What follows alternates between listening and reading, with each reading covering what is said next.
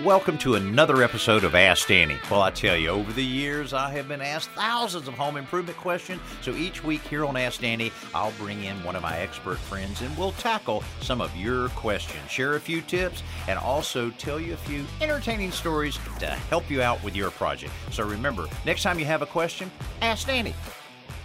My guest this week is Billy Allen. He's the owner and operator of Top Notch Tree Care, which services a fairly large area in southwest Alabama. All kinds of services from pruning to removal of certain trees, and also really talking about how to keep a tree and shrubs nice and healthy. He's also a certified arborist, certified urban forester, and certified landscape professional, and an all-around pretty good guy. Billy, welcome to the podcast. Thank you. Appreciate you having me. Hey, man, when we were walking around my house the other day, I learned so much. That was so good the way, because I got some problems in my yard. I thought, okay, I built this new house 2 or 3 years ago and tried to take care of the trees that I was able to leave, but maybe I made a few mistakes along the way. But it is very refreshing to talk to someone like you that can really explain trees. And I know we live here in South Alabama, but your experience is all over the country. But when a homeowner is trying to be proactive and really trying to take care of their yard,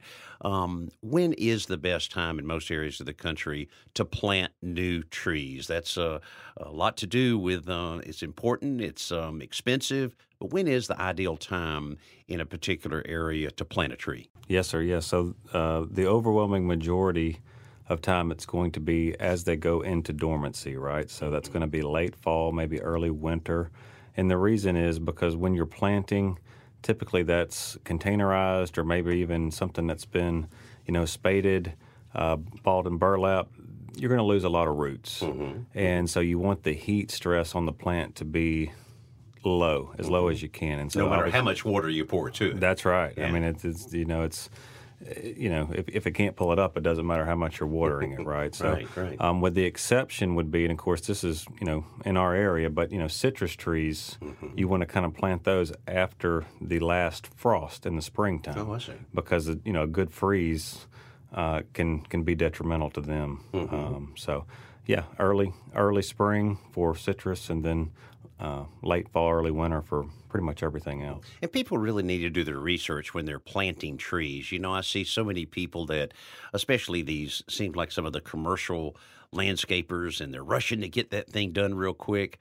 And I'm seeing these holes they're digging, and it's just nothing but clay. Yeah. And I know you can't replace all of the dirt everywhere, but what are some of the general guidelines when you're planting a tree that you just have to do? So the biggest problem I see is planting depth.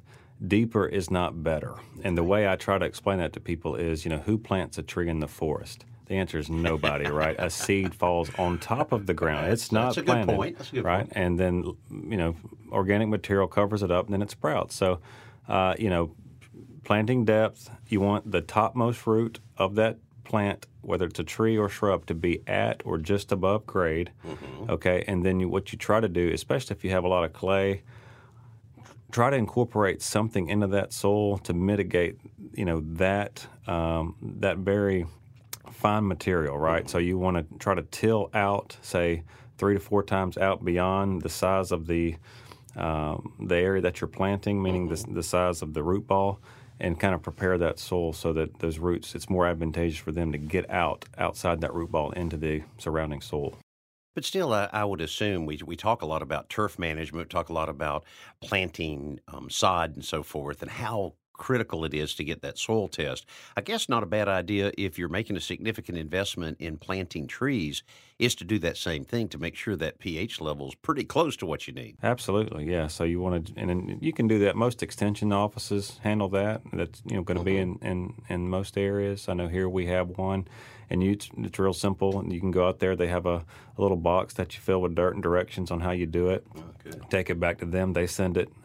In our case here in Alabama, it's to Auburn University. Mm-hmm. They test it there and then send it back and tell you, what you got. And then, of course, you're going to fill out, what you're planting, what either grass or tree or whatever. Mm-hmm. And then they'll tell you what you need to do to make the soil better or if it's fine, then they'll tell you if it's fine.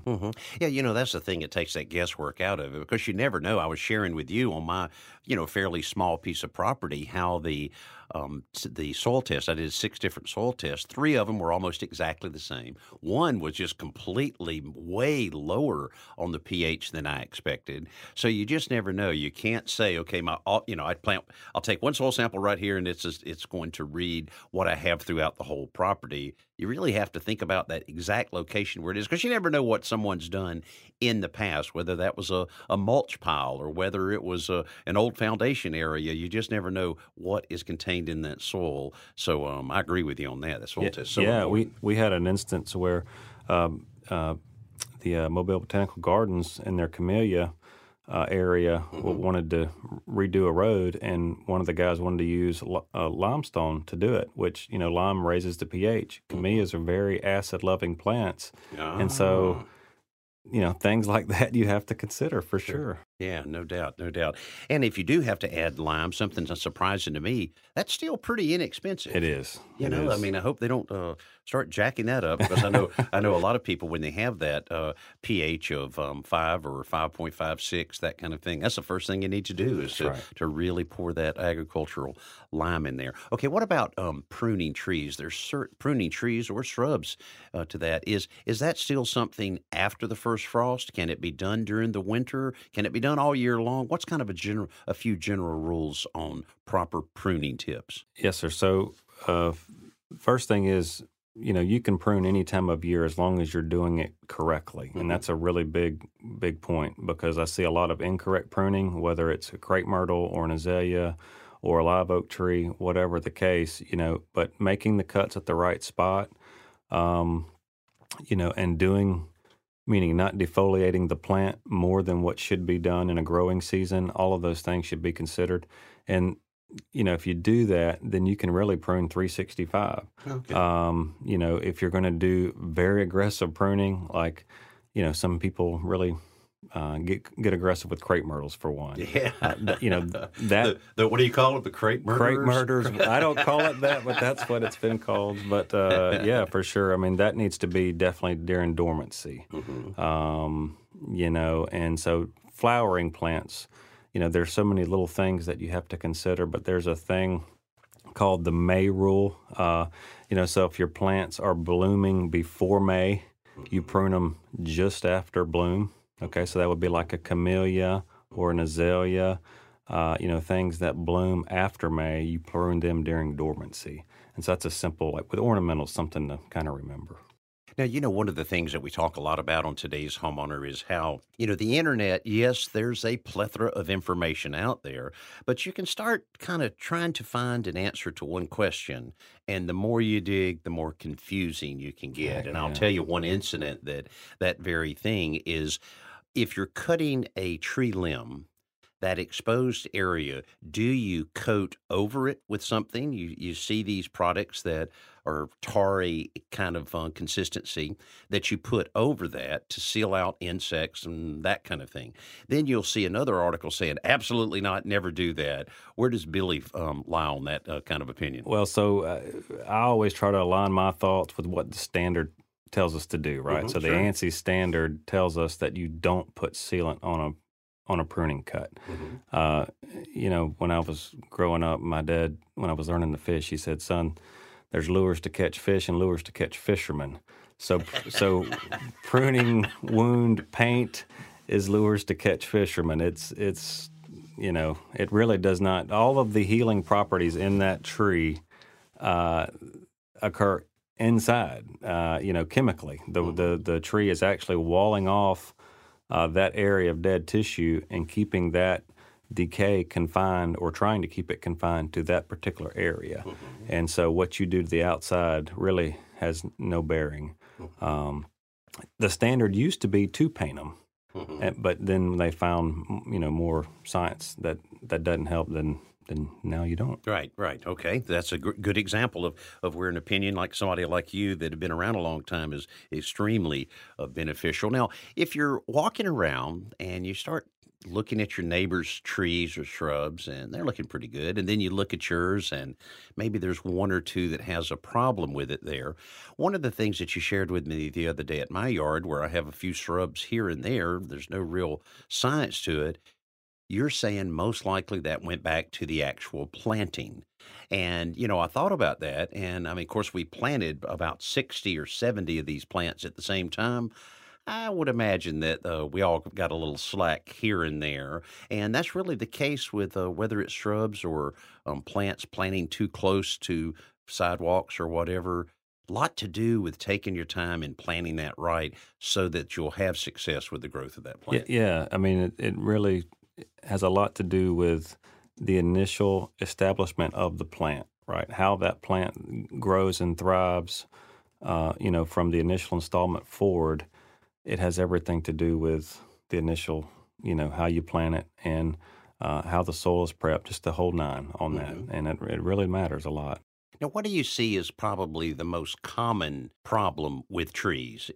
Just in general, trees that have failing health? Is it that installation originally, or do you find too much water, too little water, or the darn insects that are just everywhere? And every time I turn around, there's a new insect out there. It seems like what is really the one thing that you see more common than others in a tree that just doesn't look good? Yes, sir. So, concerning tree health, I would say the number one thing that I see is root damage. Hmm. That, especially when we're talking about mature trees, whether that's, compaction or cutting of roots or grade changes or changes in the direction of the flow of water, Hmm. all of those things will negatively impact a tree. And so, commonly we get asked here because we have a lot of big trees down major thoroughfares. Well, hey, that one's looking okay. Well, if I want to build my house here, what? Because the reason is they didn't cut the roads in after those trees were big.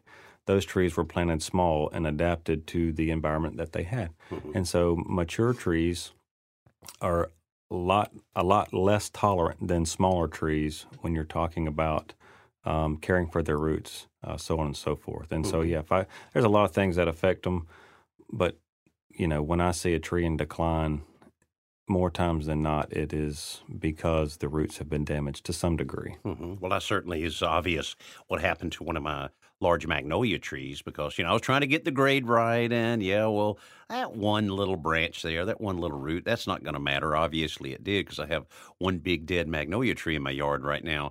But how careful do you have to be when you're talking about an established plant? Because I know you have the big tap roots that go down, you have the other big roots, but also you have those little fingers right on the top of the soil there. Where do you have to be careful with there? It's subjective, right? And so people ask me all the time, how much of these roots can I lose and still keep the tree? Well, you know, the answer is I don't know. I can't tell you if you go an inch beyond this point, the tree's dead. But if you stay an inch here, the tree's going to make it. That's $1 million question. The easiest way to explain it is if you can think of a dinner plate. And the dinner plate are all the feeder roots of the tree. And then you think of a wine glass with the stem, and the pedestal of that stem is the structural root plate of that tree. You can lose a lot of the dinner plate, and the tree structurally is still sound. Health-wise, it depends on how much of the dinner plate you lose as to how the tree will survive moving forward. And that is a very difficult question to answer. I mean, that's where I would suggest having someone that's qualified get on site, look at the tree, and be able to give you an assessment, because every site's going to be different and every tree is going to be different. But my general answer is save as much as you can. Right. That makes sense. They're a lot more tender and fragile than you might think. They are. I mean, they're tough. You think of these trees being big, old specimens, and they are. I mean, they go through a lot of storms, a lot of lightning strikes. Their roots are sensitive. I mean, Sure. I'm just telling you from what I've seen, and yeah, if you want to get one going downhill, start compromising the root system. You know, another thing that I see people do a lot of times, and I know that makes you cringe a little bit, is when you have a tree that's established and you have a grade that's been consistent for many, many years, then you come in and you build a planter or a raised bed around a particular tree. Now the soil is going up on that trunk 12 to 16 inches. I would think that's just going to make that tree grow so well because you got all this nice nourishment there, but that's not the case at all. No, sir. So if you're changing grade, you can elevate, meaning if you're, trying to lower the grade, you would want to keep an area around the tree that's the same grade as the tree is, accustomed to. Or if you're, raising the grade around the tree, you would want to do something like a tree well. Same thing, where you're keeping the grade around the base of the tree. This is whatever it's accustomed to. You definitely don't want to pile dirt up around the tree in any form. And there's some tolerance levels there, and it depends on what kind of soil you're working with. So obviously sand is more coarse, so you can get away with more sand on top of the root field than you could clay. It's all about air infiltration down to the feeder roots. Feeder roots have to have oxygen, and if you pile a bunch of dirt on top, you're basically burying them to where they're going to suffocate, and then the tree will then decline. So you want to keep the flare exposed. And when we were looking at yours, that's the first thing I look for is that flare. And a lot of times when I get out there and you see trees that look like a pencil coming out of the ground, you know what has happened. They've buried them. So very important to keep that existing grade, or as much as you can, the same. Well, certainly in looking back at my house that I built, I really wish I had gotten you out to look at it. I just didn't think I was really disturbing these things. And of course, I'm glad we're talking now because I think you're going to be able to help me save one of the southern live oak trees that's kind of a specimen tree right in my yard there. So I'm hoping all of those remedies will work out. But it's not overnight. I mean, it takes a while for a tree to start failing. It does. It takes a little while to turn it back around. Yes, sir. So, trees have a tremendous amount of storage. And so, I explain things, try to as simply as I can, because that's kind of how my mind works. But I helped a neighbor cut down a pine tree in the middle of summer. We were able to drop the whole pine tree. Well, it took a month in the heat of the summer before the pine tree started turning brown. Well, it was under severe stress. It had been severed from the root. So think about that. With a tree that's only been somewhat compromised, it's going to take much longer to start exhibiting those symptoms. And so with that said, it's going to take a lot longer to stop the symptoms from being exhibited and then kind of start turning it, in a positive direction. And so, yes, it does take time. It doesn't happen overnight, especially when you're talking about, there are certain things like off color, like yellowing foliage. If it's just like an iron deficiency, you can turn that around in a matter of weeks. But if it's actual dieback where the tree is stressed from the root loss, it's going to take sometimes years to start seeing a positive direction. Well, I tell you what, if anybody's listening, you're starting to do some things around your house, even if it's fairly minor, it's certainly worth getting a certified arborist out to really advise you on that. Certainly, if you're in Southwest Alabama, you need to call Billy Allen at Top Notch Tree Care. But there's also a lot of good certified people out there, and get some opinions and listen to them. They know what they're talking about. It can certainly save you some heartache down the road. What about a little bit of last tidbit of advice for homeowners when they're just thinking about the health of their plants and their trees in their yard as a whole?